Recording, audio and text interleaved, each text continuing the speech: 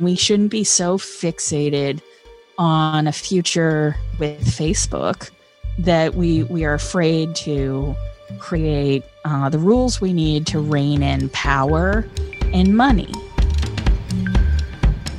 Hi, I'm Taylor Owen, and this is Big Tech.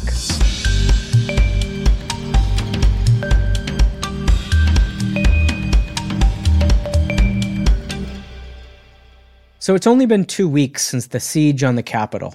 But for Donald Trump, these past few weeks must have felt like a lifetime. We've just witnessed a truly solemn moment in American history. The House of Representatives has reached the threshold for making Donald J. Trump the only president of the United States to be impeached for a second time. This seems to be the final nail in the coffin for Trump. Many of his supporters in the GOP have turned against him. He's been impeached for a second time. And he's finally been kicked off of social media. In addition to Twitter, Trump has been banned or restricted from Apple, Facebook, Instagram, Snapchat, Google, Amazon, Pinterest, TikTok, YouTube, Reddit, Twitch, Stripe, Discord, and Shopify. At first, Trump's deplatforming prompted a collective sigh of relief. After 4 years of using Twitter to incite violence, stoke conspiracies, and disseminate disinformation, kicking him off the platforms just felt like the right thing to do. Among conservatives, there was a predictable First Amendment backlash to this. But there were other people expressing their discomfort with these moves as well. People who rarely agree with the commentators on Fox News, like Angela Merkel. Some have falsely interpreted Merkel's remarks as a call for unbridled free speech. But really, she's just calling for government regulation of speech. And she's not alone. In fact, I think that Trump's bans actually distract from the systemic failures they represent, as well as the real solution: democratic governance, not self-governance. Few people understand this better than Joan Donovan. Joan is the research director of the Shorenstein Center on Media, Politics, and Public Policy at Harvard University. She began her career looking at how white supremacists used online DNA tests to prove their purity. And in the years since, she's become one of the world's foremost experts on online misinformation. Joan spends a lot of her time embedded in the dark corners of the web to see how misinformation spreads. And in the months leading up to January 6th, Joan had been following the Stop the Steal conspiracy and knew something big was coming. We spoke about the attack on Capitol Hill and what it tells us about our media ecosystem and how to govern it. Here's Joan Donovan. Right before the insurgency, you tweeted, "Protest is a crucible. Today we will witness the full break of the MAGA movement from representative politics." So I wonder if we could start by just talking a bit about how you knew this was going to erupt in the way it did, and what did you watch over the past few months that made you really know what was going to happen here? Mm-hmm. So for the last decade, I've studied social movements. And if you study social movements, you can kind of tell 3 to 6 months into the future what are the possible potential outcomes if movements continue in the way that they have been behaving. So as Stop the Steal started to coalesce into a street movement, had rallies, was bringing together people like Ali Alexander with Alex Jones, with Nick Fuentes. If people don't know him, he's a sort of heir to the alt-right of Richard Spencer. He's an online streamer. As these influencers started to show up in public space, they started to show up at Capitol buildings, and they were showing up at state legislatures. This is happening in tandem with the carnival that Rudy Giuliani had put on display of continuous performative litigation. So this is the moment immediately after within the weeks after the election. The weeks right? after the election. But you have to understand that all of this is really about media manipulation. It's about creating the conditions by which people feel as if they don't do something, nothing will change, right? So movements The most important moment in a movement is when they feel that there is nothing left to do institutionally. There is no avenue forward by which they can win. And the only other option is chaos and violence. And when movements reach that level of desperation, it can happen in two ways. One is calls for accountability, thinking here about Black Lives Matter and all of the different ways in which activists have tried to make police accountable. For years in LA, I was part of the Black Lives Matter movement of activists in LA who would wake up at 6 a.m. every Tuesday to go and hold police accountability, testimony at the police oversight committee, just time and time again, trying to push the institutional levers. And when all of that fails, movements become very chaotic because it's very hard to harness that kind of despair and grief. The second way it can happen, though, is exactly the way that we saw, which is through disinformation. And if you can create the appearance that all avenues have been litigated and exhausted. Right, because that never happened, right? Like the election was an institutional pathway. Exactly. But if you have 60 court cases where people online are saying every day they're trying and Trump is being thwarted, and then this notion of seizure, this like we tried the institutional way and it didn't work. We see that get performed by Trump on January 6th as he gives a very boring speech.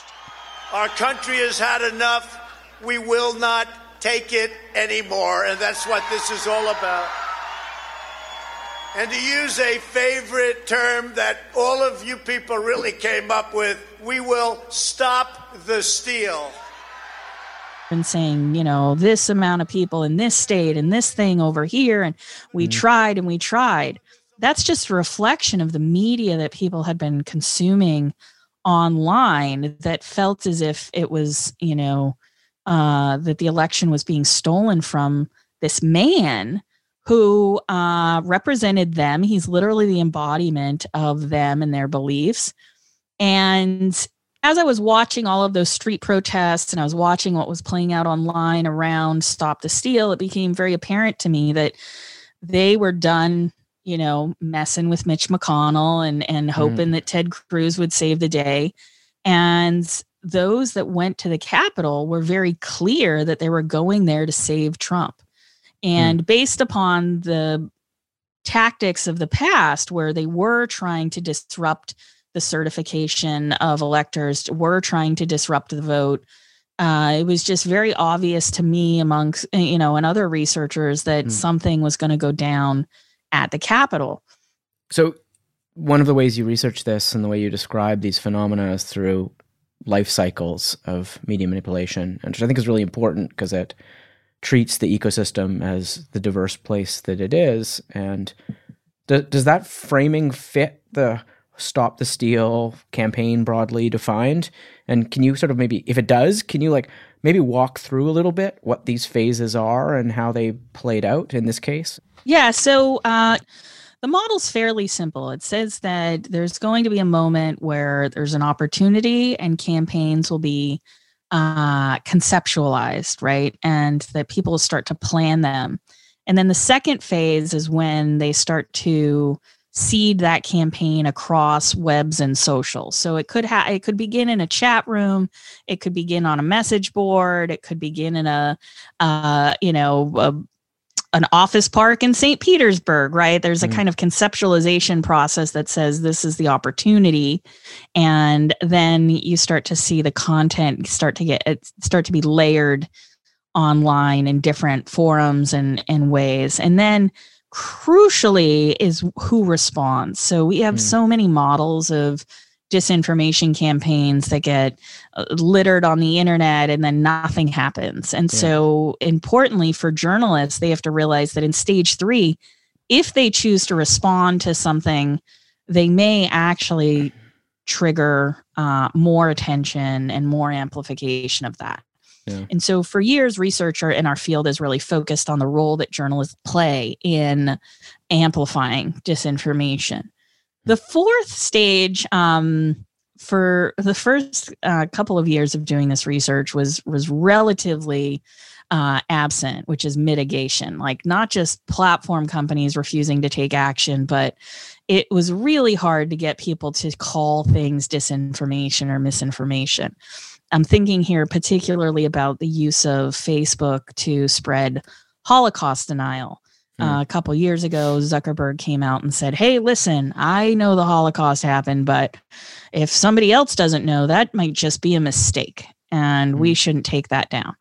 And so, mitigation is something that we look very closely at, because mitigation actually determines how manipulators adapt and change their targets. And Zuckerberg, of course, changed that policy. So he did. He did eventually, but tells us many things about the whole system. But it also creates a different mitigation strategy, like a different strategy by people who wanted to deny the Holocaust. Right? All of a sudden, yeah, exactly. Like he really couldn't understand the fact that people in mass, in groups, use that belief to mobilize each other and to bring more and different and more toxic Holocaust denial into the world, right? It was, not to get too sociological, but it's about the replication of these worldviews and these ideas that social media companies fail to understand is how important their technology is in that repetition and replication. Right. But when it comes to Stop the Steal, it was pretty clear over the past few months that Trump was going to, by any means necessary, claim that the election was being stolen and or rigged.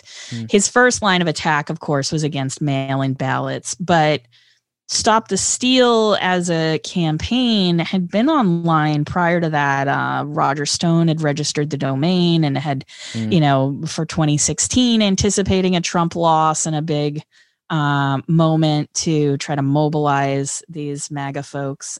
So the groundwork for Stop the Steal actually existed, or prior to November 3rd. But November 3rd, you start to see a constellation of folks come together around Stop the Steal, and the group starts growing so fast on Facebook that Facebook eventually shuts it down. There were 330,000 people when I checked in on it.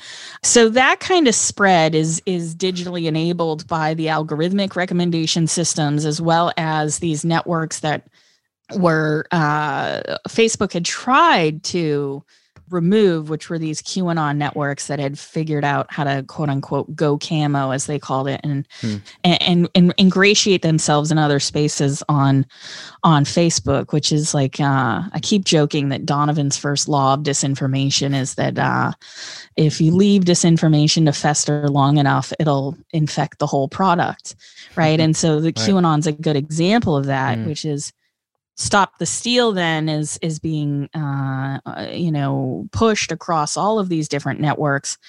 And then the mitigation strategy, of course, by Facebook was to try to stop them from joining a very large group, which forced this network distributed model of local Stop the Steal groups to happen. But through it all, not only is these companies trying to mitigate it, but then you have politicians stepping in saying, utilizing that response as a tool to make people think that they're being silenced and suppressed in some way. And that this forces these groups to move into other spaces, most particularly Gab and Parler. But it's not the case that they're just using Gab and Parler. I want to dispense with this idea that somehow they move off of Twitter and Facebook and are just siloed. Right, which is the idea that one QAnon ban moves an entire community off Facebook. Exactly. Didn't happen, it doesn't. Right? It doesn't happen that way, and we have to not get caught up in the corporate logic of the walled gardens here. We have to realize that people use multiple platforms at the same time.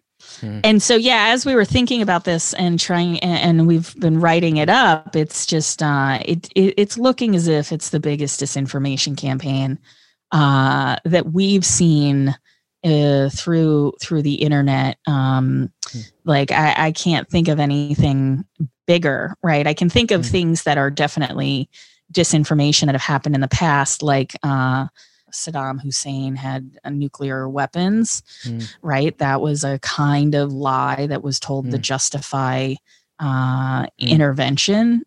But this one is very different because it's using the logics and the appearance of protest to serve Donald Trump, who's the sitting president. He's not a challenger. And so in that way, he's not an average citizen, and he's not someone that's being, just having his accounts taken away from him. Like if this was the president of another country and that was doing this kind of media manipulation, the UN might step in. Right. So you mentioned the media framing here and the role that amplification plays in the media. A couple of years ago in the lead up to the Canadian election, you were kind enough to join us for a training session we were doing for Canadian journalists on how they should cover or not cover disinformation in the election. And I remember you saying in response to a question that, well, maybe you just shouldn't cover it, right? Maybe this stuff just shouldn't be talked about, which is almost common knowledge now in the research community around this stuff.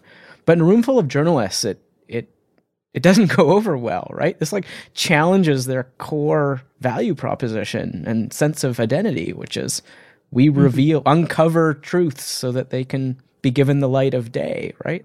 No, that's very true. So when I give that kind of advice about think twice about coverage, I'm very specifically talking about extremists and white supremacists. So the Proud Boys contingent of the MAGA coalition is a really important example here, which is to say that there are different ways of covering them. And so Dana Board and I have written about this notion of strategic silence, which is important in the sense that it's strategic, which is to say that you cover things using your perspective, your words, bringing into the fray people who are impacted by white supremacist violence and rallies, but don't uncritically hand the microphone over and say, well, tell me what bothered you as a child that left you open to these ideas and made you think that you're superior. Because they're going to start from the very get by saying, everybody says we're a white supremacist organization, but really we're not. Yeah. We're just, we're just guys who like to drink and like our women in the kitchen and don't think immigrants should come. Yeah. What's wrong with that? Right. And it just gives a whole different platform to their ideas, right? Which is what's happening right now is you have extremists trying to get journalists to cover their different protests. And, some of them are six guys in Idaho at the Capitol, looking around, being like, well, if we can get media coverage, maybe we can get the groundswell of support. And we have to actually approach this now by saying we have power and the things we call attention to matter. And therefore, when we cover these things, we have a duty of care to our audiences in providing the kind of context and explanation. I mean, I'm giving this advice to journalists in the midst of their editors saying, you can't use the term white supremacist. Right. You can't mention white nationalism. Even in the AP guidelines, things start to shift around calling people the alt-right.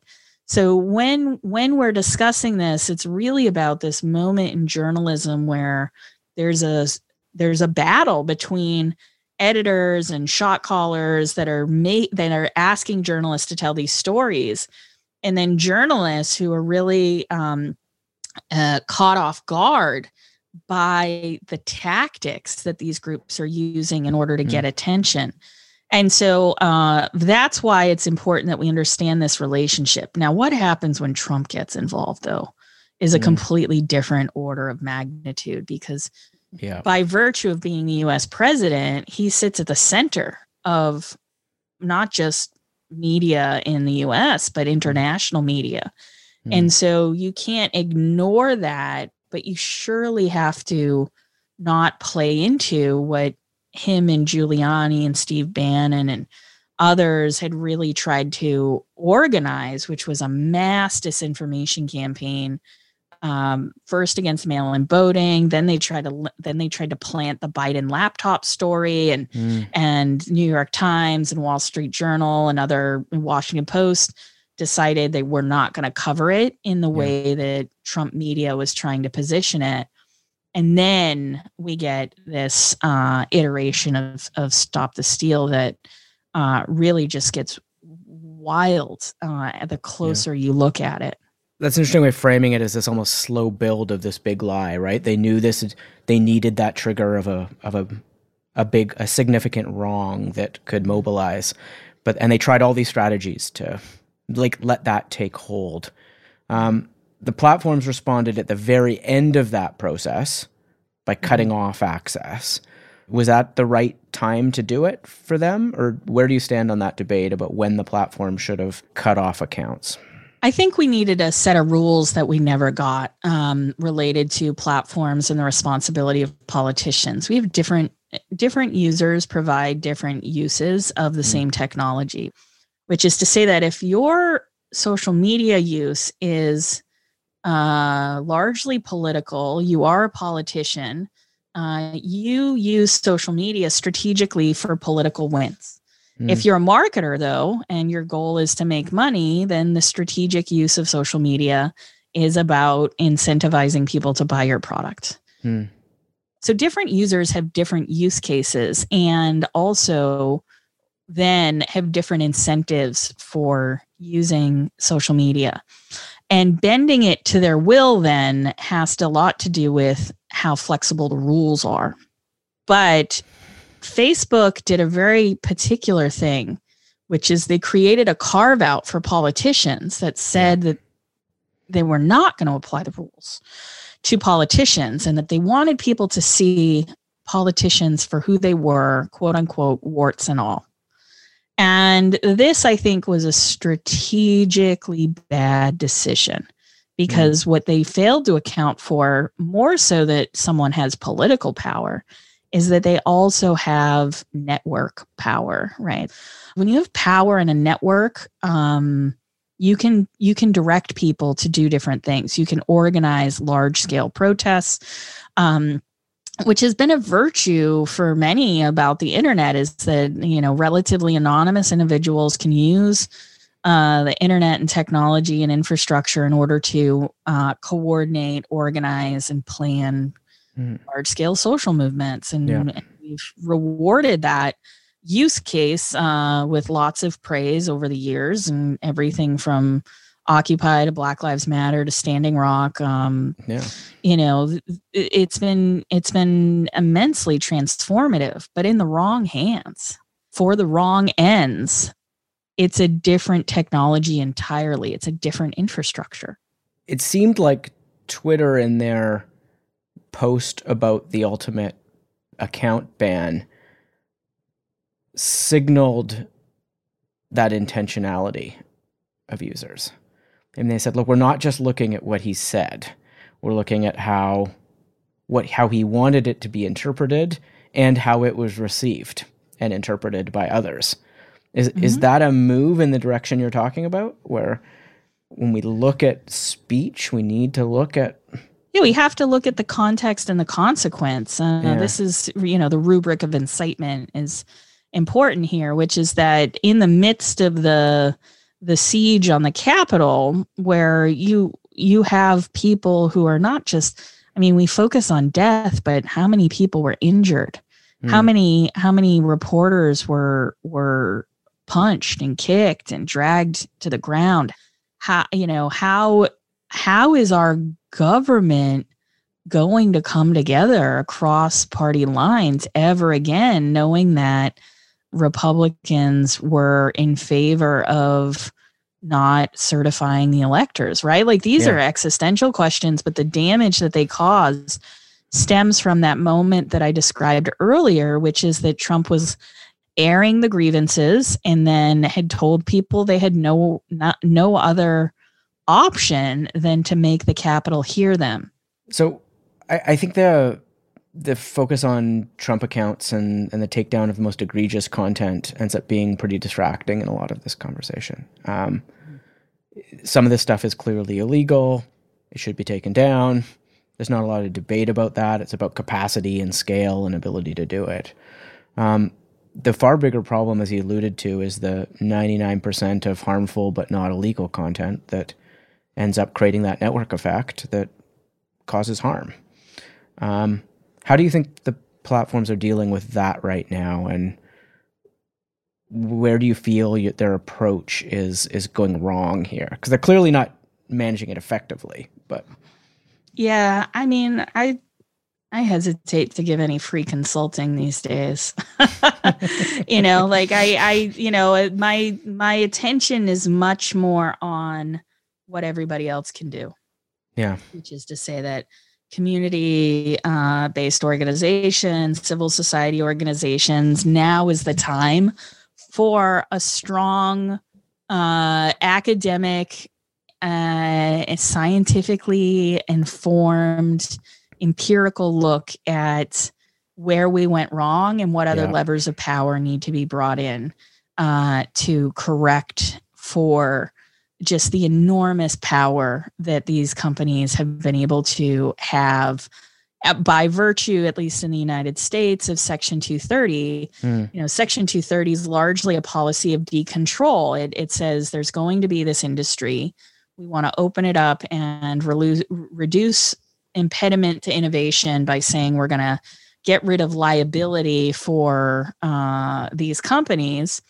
And in many ways, it creates path dependence for these companies who then see content and the generation of content as a way to bring networks together, which is what they then monetize, which is the network ties between people. Yeah. And so I don't see a world in which we don't look at those network ties and the money that is generated off of them, off of the data that they generate, off of the side markets around advertising, and say, okay, if your platform serves 500,000 people, you need a policy about content moderation that ensures that, incitement, harassment, hate, pornography, these things are not going to be profitable, and include disinformation in that, especially as a carve out for politicians who will have to have different rules of engagement on these platforms going forward. Yeah. Which is to say, like, I'm disappointed, like everybody, that, Napster doesn't exist anymore. I, still got a lot of those MP3s, and any lawyer wants to come for me, you can come for me, but none of them are Metallica. I can promise you that.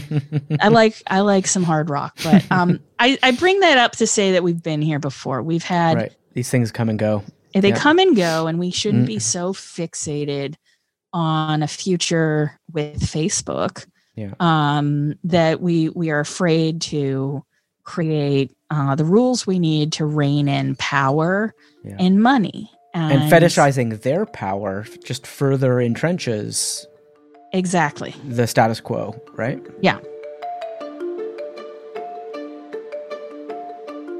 What do you think about Facebook saying, we're acting on real world harms?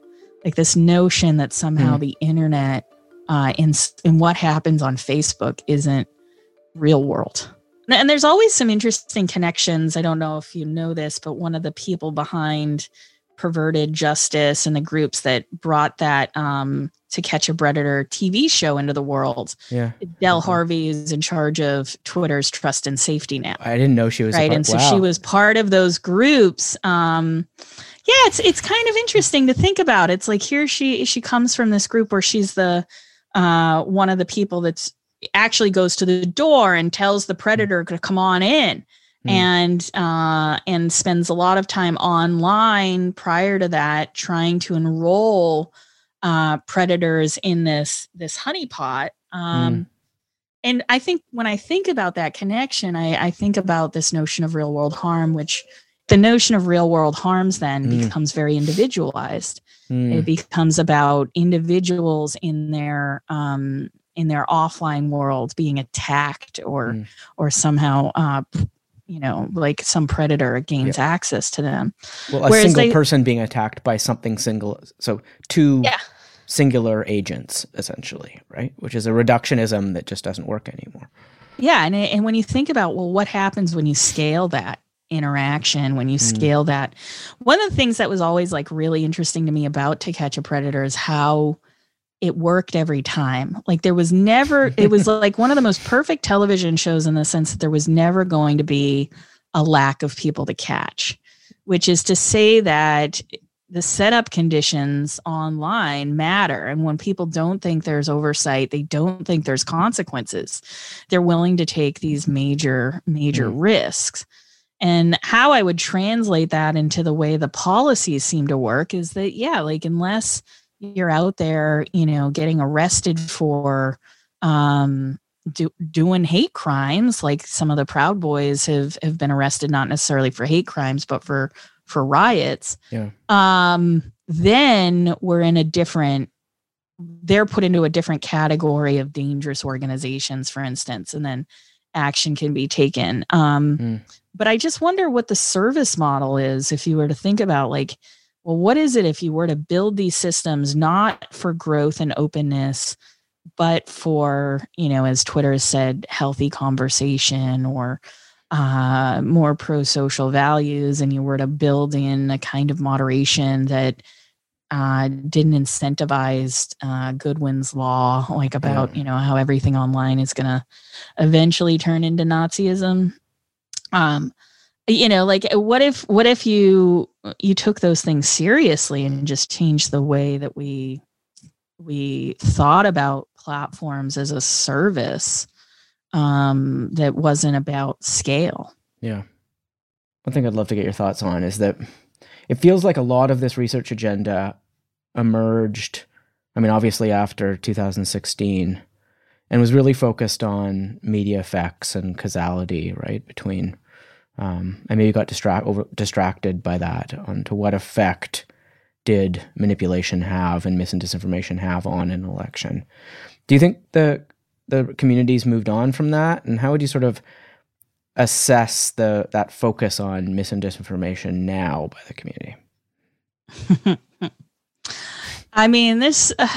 This line is so fraught because the people who were researchers that were really pushing this idea that it's more than just social media. Okay, we get it. And it's okay to say both and, right? This is the feminist methodologist in me, is to say it's an ecosystem-wide problem, and assigning blame to any one particular industry then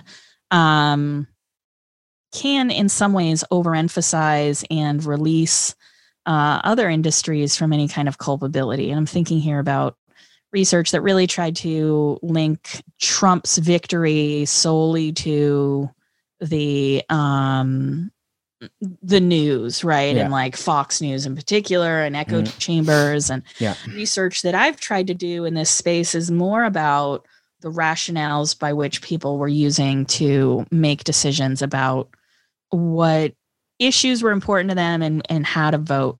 But I also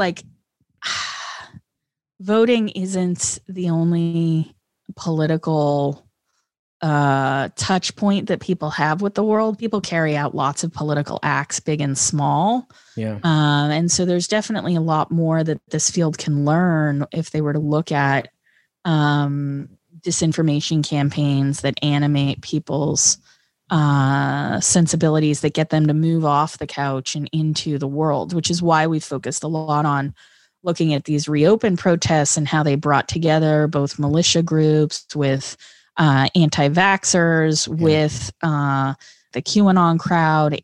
I think everybody knows that people form communities online, and it's in that bonds, it's in those bonds and in those spaces that people make decisions about, do I go to this protest or not? Do I spend $400 to take a flight to DC to save Trump from the Democrats and Republicans? Those kinds of decisions we can look at and we can understand them. That's a long way around of saying that, this field has been dogged by these debates about impact that are potentially really thwarting our ability to see that people do take action in the world, and it's those actions that we should take seriously. But that speech as well, especially when people repeat things over and over and over again as they do online, that too is incredibly important to study and understand, because I don't think people make much of a distinction between this is my online account for Patriot 2467150 and my life. Yeah. So one of the interesting things I thought in the last 2 days has been this international leader response to the Trump Twitter bans. Dass die politische Kommunikation nicht vergiftet wird durch Hass, durch Lüge. And I think so Merkel and a bunch of French politicians pushing back against it. And I think that's being interpreted as them taking the sides of platforms and sort of the sort of more free speech absolutist perspective. But I actually think it's something very different. It's them saying this is the result of these companies being ungoverned or being left undergoverned. And they're calling for more, right? They're calling for more governance and government, which is, I don't think, how it's being interpreted in the U.S. right now, for example. I'm wondering how you think our policy conversation needs to change in a way that it can get at structure and get at some of these complexities of the way the network functions and of the actors in it and of the design of the system, all the things we know to be true. How can the policy agenda adapt to that? Because it's not there now, I don't think. I mean, it's a good question. I'm inclined not to believe that these companies really want legislation. Right. I'm inclined to believe that there's a move happening where, on the one hand, they'll say, in a very chaotic moment, do whatever you got to do. Like, we're over here. Like, go legislate. And then in the background of all of that, they're employing teams in DC and other people to move the needle away from business models, away from oversight, and to offload the responsibility onto either other professions, like the whole fact-checking world. So the offloading of responsibility onto other professional sectors is something that I talk about as a true cost of misinformation, which is to say that we could actually figure out what the costs are to journalism that has to pick up the slack.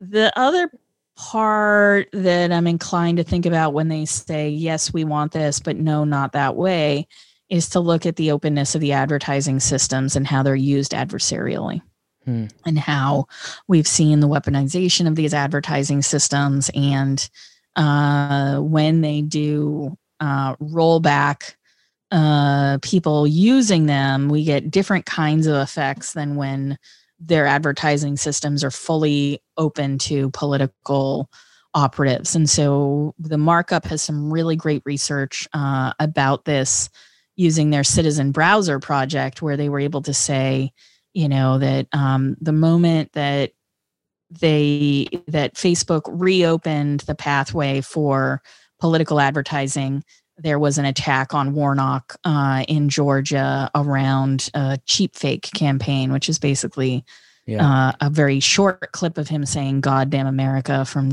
2013, where he was quoting someone else. Yeah. So that is to say that I think the scale needs to be the target of the policy, as well as the business model around openness that produces so many of these ill effects. And the fact of the matter is that when these companies say we welcome regulation, they mean of a certain kind and type, and one that specifically doesn't require them to either break up their businesses or create limits for the kinds of profit that they take in, or profit sharing downstream.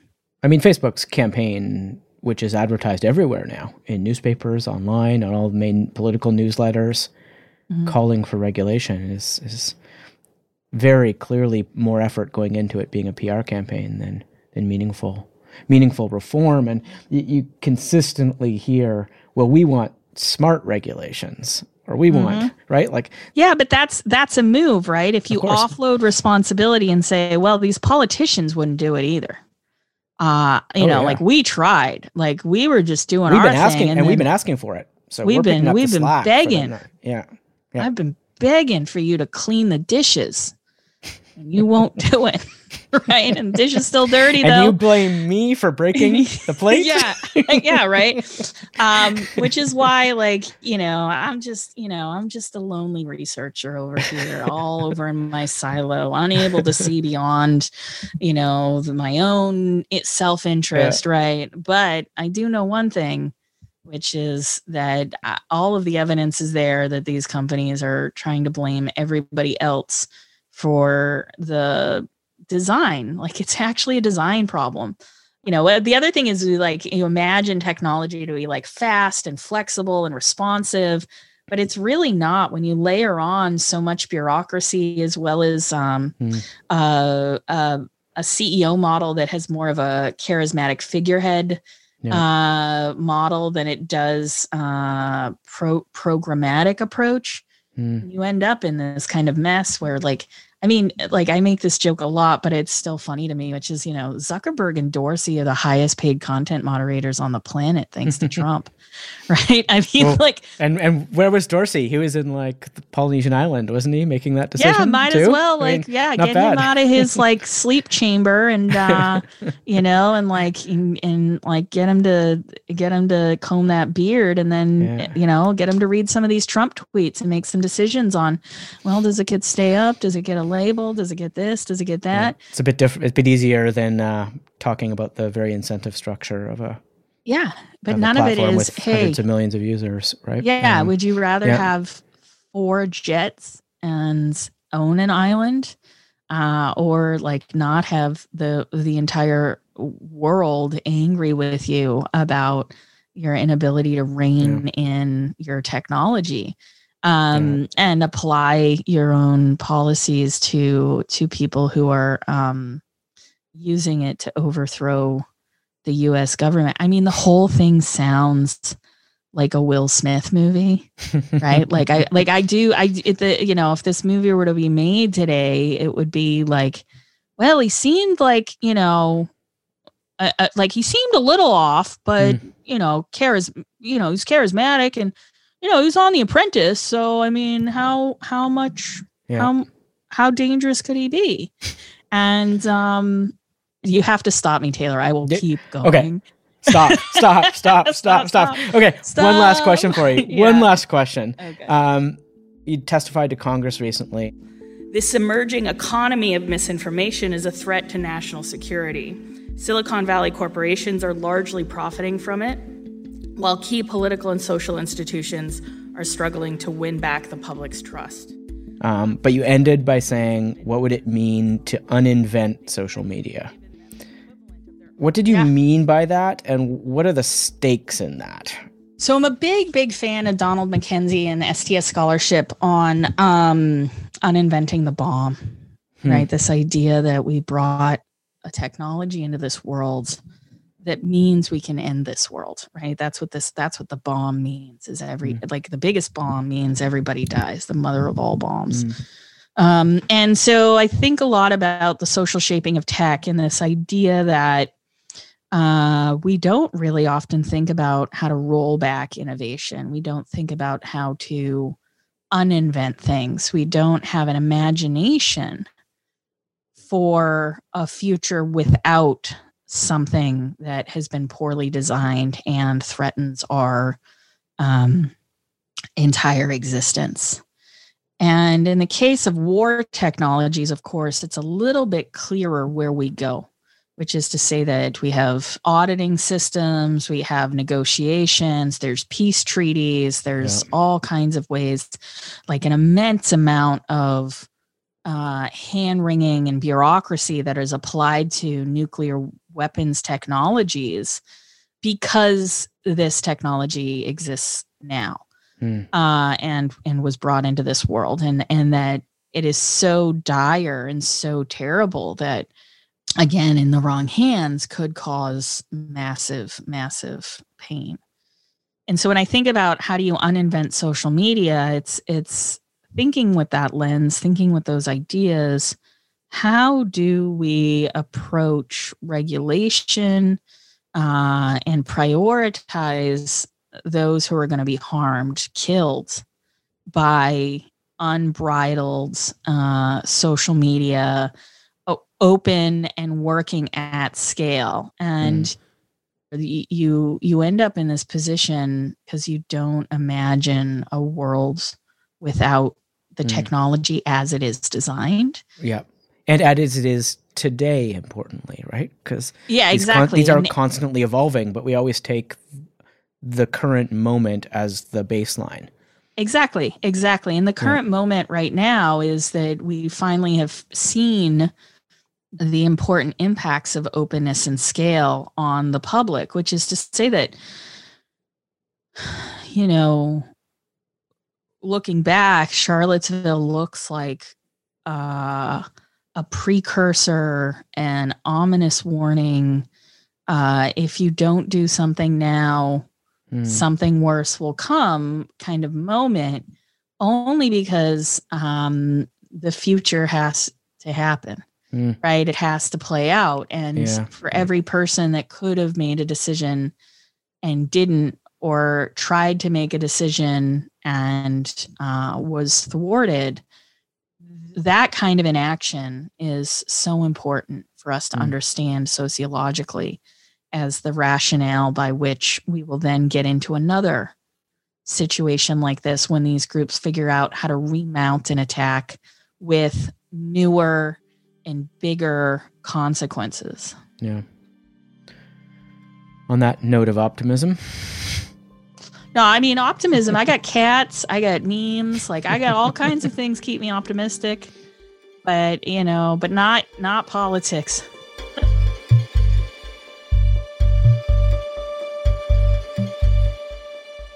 That was my conversation with Joan Donovan. As always, I'd love to hear from you. You can reach me at taylor@bigtechpodcast.com.